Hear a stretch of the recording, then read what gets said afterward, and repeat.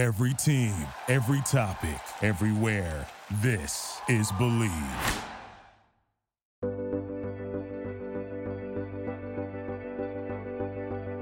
Hey everyone, and welcome back into the Moment of Cluth podcast. I'm your host, Megan Cluth. This week's guest is fitting with the theme of 4th of July because she's a little firecracker, a go-getter, and all-around inspirer. Her name is Sydney Sadik, and at the age of just 26, she's made a name for herself in the entertainment and fashion industry. On this episode, we talk about making your dreams happen and her new book, Aim High. Joining me now is Sydney Sadik. She's a fashion and entertainment correspondent, and now she's an author of her new book, Aim High. Sydney, thank you so much for joining me. Thanks for having me. Hearing the third part, by the way, is like crazy. You are so young, too, to be accomplishing all of this. I just saw on the internet you're, 26? I'm 26, yeah. And you're an author. Like, sheesh, I've got some catching up to do. So tell me about this new book. I'm so excited because most people know me for just being on air as this fashion and lifestyle entertainment correspondent, but my whole career really started off writing. I was an editor at the Daily Front Row. I was writing hundreds of articles a day, and I was a journalism major at George Washington University School of Media and Public Affairs. So this was really something that I felt was always in the cards, writing a book. I didn't know when, I didn't know at first what about, but the cards really came together, and I was asked to write a book really on fashion, but also in a motivational way that will help women and men with life lessons, with confidence building, and of course, sort of developing your personal style. And that's what Aim High, How to Style Your Life and Achieve Your Goals really does do. It brings all of those things together in one tangible place. Wow, that is so impressive. Well, congratulations. For anybody listening to this podcast, I feel like a lot of people look up to you as somebody who's aspirational in career and personal life. What does it take to get to where you are right now? Where did you start? I feel like people think that this has just been going on for the last couple of years because they hear I'm 26. So like, oh, like she must have just started this in college or out of college. Like I've been working since I was 16. And I really believe that everything that's really good that comes in life is something that you have to work super hard for. And for me, this has been going on for like 10 years. And, I really think it's just, again, about being persistent, consistent, knowing who you are, and being a kind person. I really believe that the energy you put out there really comes back to you. And I think there's tons of people, whether you're in entertainment or really any industry, that maybe they get so popular for a moment of time and then you don't really hear about them again. And I think for me, it's all about just maintaining who I am, being consistent, and always remaining authentic. And I think that's what a lot of other people, should be doing too, is just remaining true to yourself. That's what this podcast is about. It's called Moment of Cluth for Moment of Truth. I love it. Thank you. Was there a moment in your life where you felt like you weren't being authentic to yourself, or you knew you were being authentically who you are and you stuck to your guns? I think I've always stayed true to myself. I think the only moment where it was a question of like what to do next is when I was getting comfortable at my desk job as an editor at this magazine, because I had a very glamorous looking position. I was going to events, I was covering the Met Ball, I was running around New York with all these celebrities and models, and it looks super glam, but really it's a ton of work. And I felt like I was hitting this rut. And this was, 2 years out of being of college. It was like 3 years ago. And I just knew that I could either stay in this job and be comfortable and be known as that girl around town who really does good work and is a strong writer. But I really didn't see how things could evolve from there if I stayed. So in terms of being authentic to myself, that's usually speaking up in times and to people that, might not necessarily be the norm, but just you sort of standing up for my beliefs and what I feel is right. And in that moment, I was like, you know what, this is it. I have to leave my job. If I'm staying true to myself, it's taking myself out of the comfort zone and putting myself in a little bit of uncharted waters and taking that risk. So if I didn't make that move, then I wouldn't have been authentic. But because I did, I luckily stayed true to myself. You just gave me chills because I'm actually experiencing a moment like that in my life right now where I feel like it's scary. I'm comfortable where I'm at, but it's scary to take that risk and go into uncharted territories. But what is on the other side of that risk? A lot. I mean, one of my professors in college, Steve Roberts, who was married to the late Cokie Roberts, an ABC journalist, he always said to us in class, he was like, the moment you feel comfortable is the time to make yourself uncomfortable. And it's not easy. I feel like so many people, when they come to me or they ask girls for career advice, they want me to give like a concrete answer of how things work. And when you're in entertainment, when you're in fashion, any of these industries where it's kind of like a gig-based culture, there is no concrete path. Every single day is something new. It's not like, when you want to become a doctor that you have to get the degree, then you do this, then that. Like there's none of that when you're pursuing what I'm doing. And so there's a lot of risk. There are a lot of days where sometimes you don't know what's going to happen next, and you might get worried and you might be upset, and it's an emotional roller coaster. But if you really do love what you do or what you're trying to do, I truly believe the risk is all worth it. Absolutely. I'm right there with you. And it's funny that you say that, because I feel the same. We're in the same industry, obviously. So it's high risk, high reward. And it's not something who might be like somebody who's going to law school or somebody who's going to medical school. It's a straight path, and you do this, and this, and then you get your degree and you become a surgeon or you become a doctor. Here, there's no guarantees, but I almost feel like it takes a certain minded person to really go for that. And I loved what you said about just taking the risk and putting yourself out there. For any girls who might want to get themselves in this industry, girls or boys, anybody who wants to get their foot in the door, what do you recommend? I really think networking is just at so much of the core of everything. It's really about making yourself known. And I don't like when people are like, it's all about who you know. I don't really necessarily believe that. I think it's about who you become known to. So, for me, it's really always been about where can I go? And obviously that's a little bit hard right now during the coronavirus, but using tools like LinkedIn, researching people, really just getting yourself out there in ways that might feel like you're overstepping some sort of boundary into reaching people who might seem like they're so far off, but in reality, they're not. That's something I've always done. I think it's also a lot of girls, to me, they're always like, I want to be in fashion specifically, but I don't know in what area of fashion. And I said, well, it takes a lot to also figure out what you don't want in life as much as it does to figure out what you do want. So I thought that I was always just going to be writing. And then I realized, wait a minute, no, TV, that's what I love to do. I love talking to cameras. I feel comfortable. I'm more comfortable talking to 1 million people on the Today Show than I am talking to just you.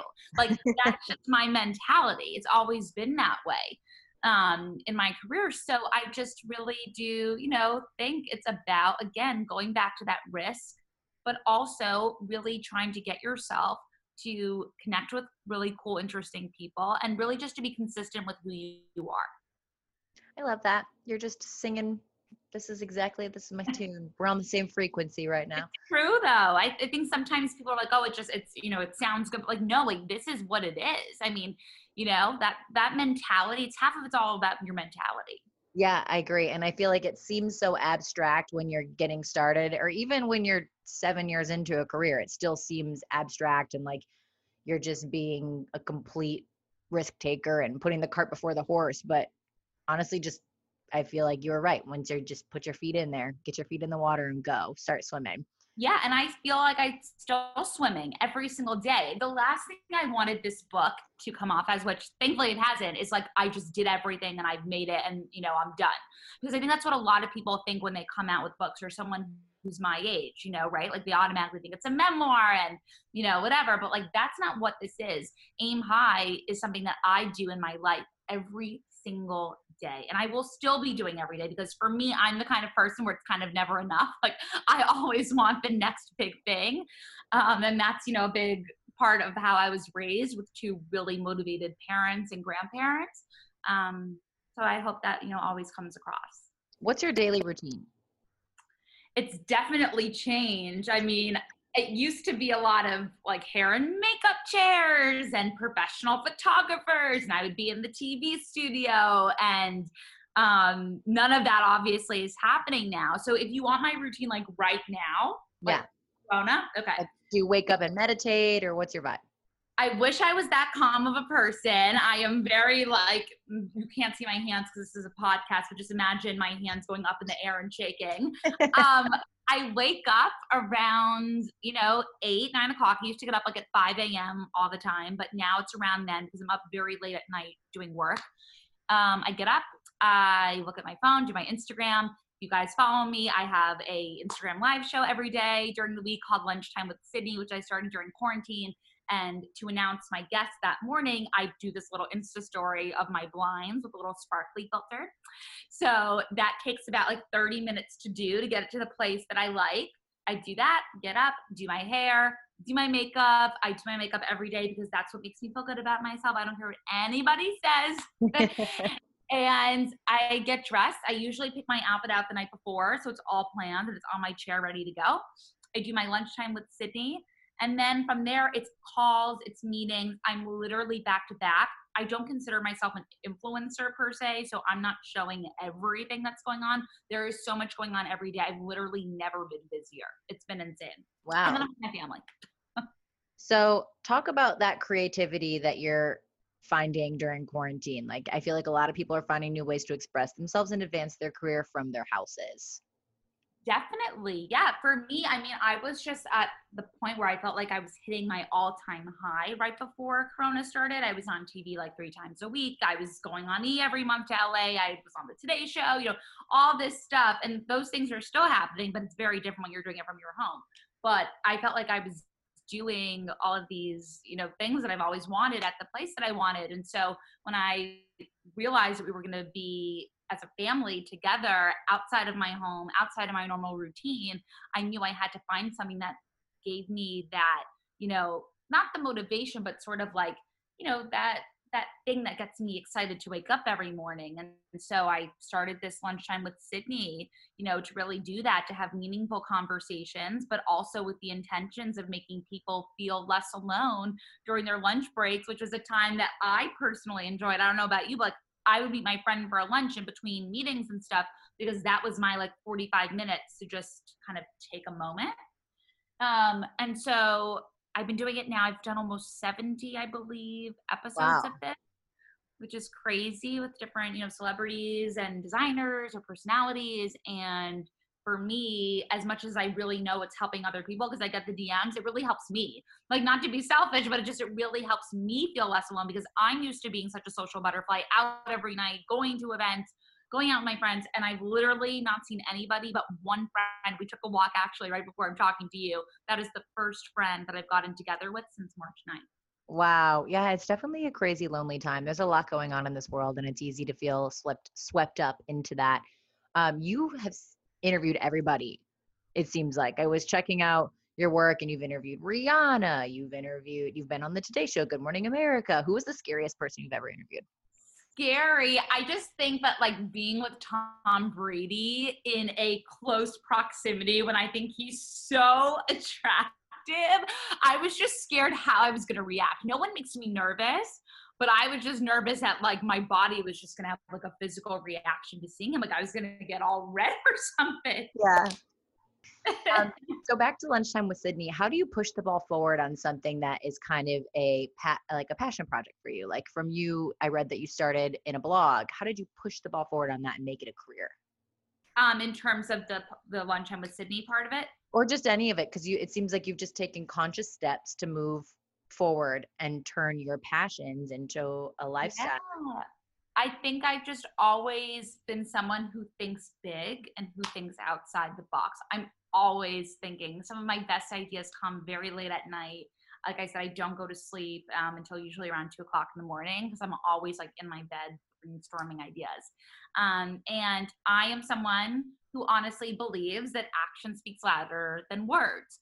So I'm always trying to find ways to actually bring these ideas to life. And I think, it's not, again, something where I can give a concrete example of how I've done it. But I think the one thing I've done is I've always, when I come up with ideas and I start them, I finish them and I don't stop them in between. So this Lunchtime with Sydney thing, yeah, people are not at home, obviously, as much as they were when I started this. But this is something that I want to continue beyond the virus. So it's really about just sticking with your ideas. I think a lot of people just give up at some point. If they get over it, they get uninspired. And, I'm not like that. There are moments where I'm like, wait a minute, let me take a moment. Let's reevaluate the situation. But that doesn't mean give up. That just means rethink.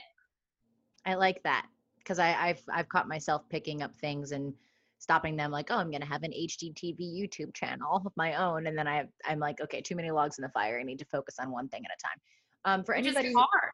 It is. And to evaluate what you can actually successfully carry through consistently, because I think consistency is key. And the fact that you've had 70 guests on Lunchtime with Sydney is huge. How are you booking these guests? Just DMing them?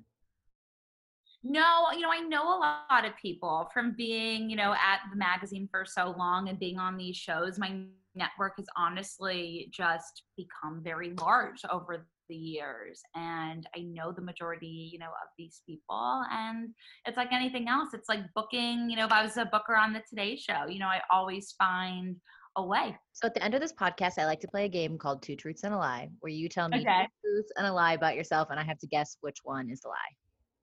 Ooh, okay. I've never had a serious boyfriend. I didn't like wearing, two truths and a lie? Yeah. Wait a minute. Okay. I didn't like wearing pants as a child growing up. Would only wear dresses and skirts. And I am not afraid of elevators. Not afraid of elevators. I'm going to go with you're not afraid of elevators is a lie. Yes, the not really gave it away. That's the lie. You're terrified of elevators. Hate them. How do you get anywhere in New York City? Not well. I mean, I do it. Again, if I have to do something, I do it. But it's not a pretty sight. If you're in an elevator to me, I probably look like I'm crazy. No, I just I put my earphones in and I zone out for a minute. That is so funny. I feel like New York City would be the worst place to get stuck in an elevator because you never know how long the maintenance man could take in New York traffic. Literally, but right now I feel like elevators are kind of going to be an avoided place for the meantime because it's not looking too good with the virus. So for everyone who used to make fun of me for not liking them, now people aren't going to want to take them for other reasons. Yeah, you're like, you guys go ahead and touch those buttons. I'll be exactly over upstairs. Well, where can we find your book, and is it available everywhere? Yes, so Aim High is available for pre-order right now on Amazon, Barnes & Noble, and IndieBound. So it connects you to your local bookstore. And it comes out on September 15th. Yay, so excited to check it out. I can't wait. And thank you so much for coming on this podcast. You gave some great advice today, and it was really nice to meet you. Thanks for having me. I know, same with you.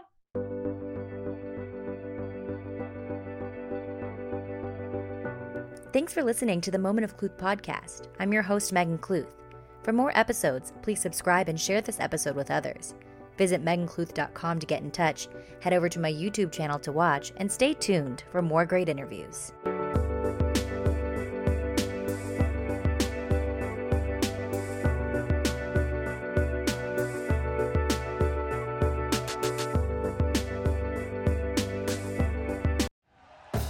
Thank you for listening to Believe. You can show support to your host by subscribing to the show and giving us a 5-star rating on your preferred platform. Check us out at Believe.com and search for BLEAV on YouTube.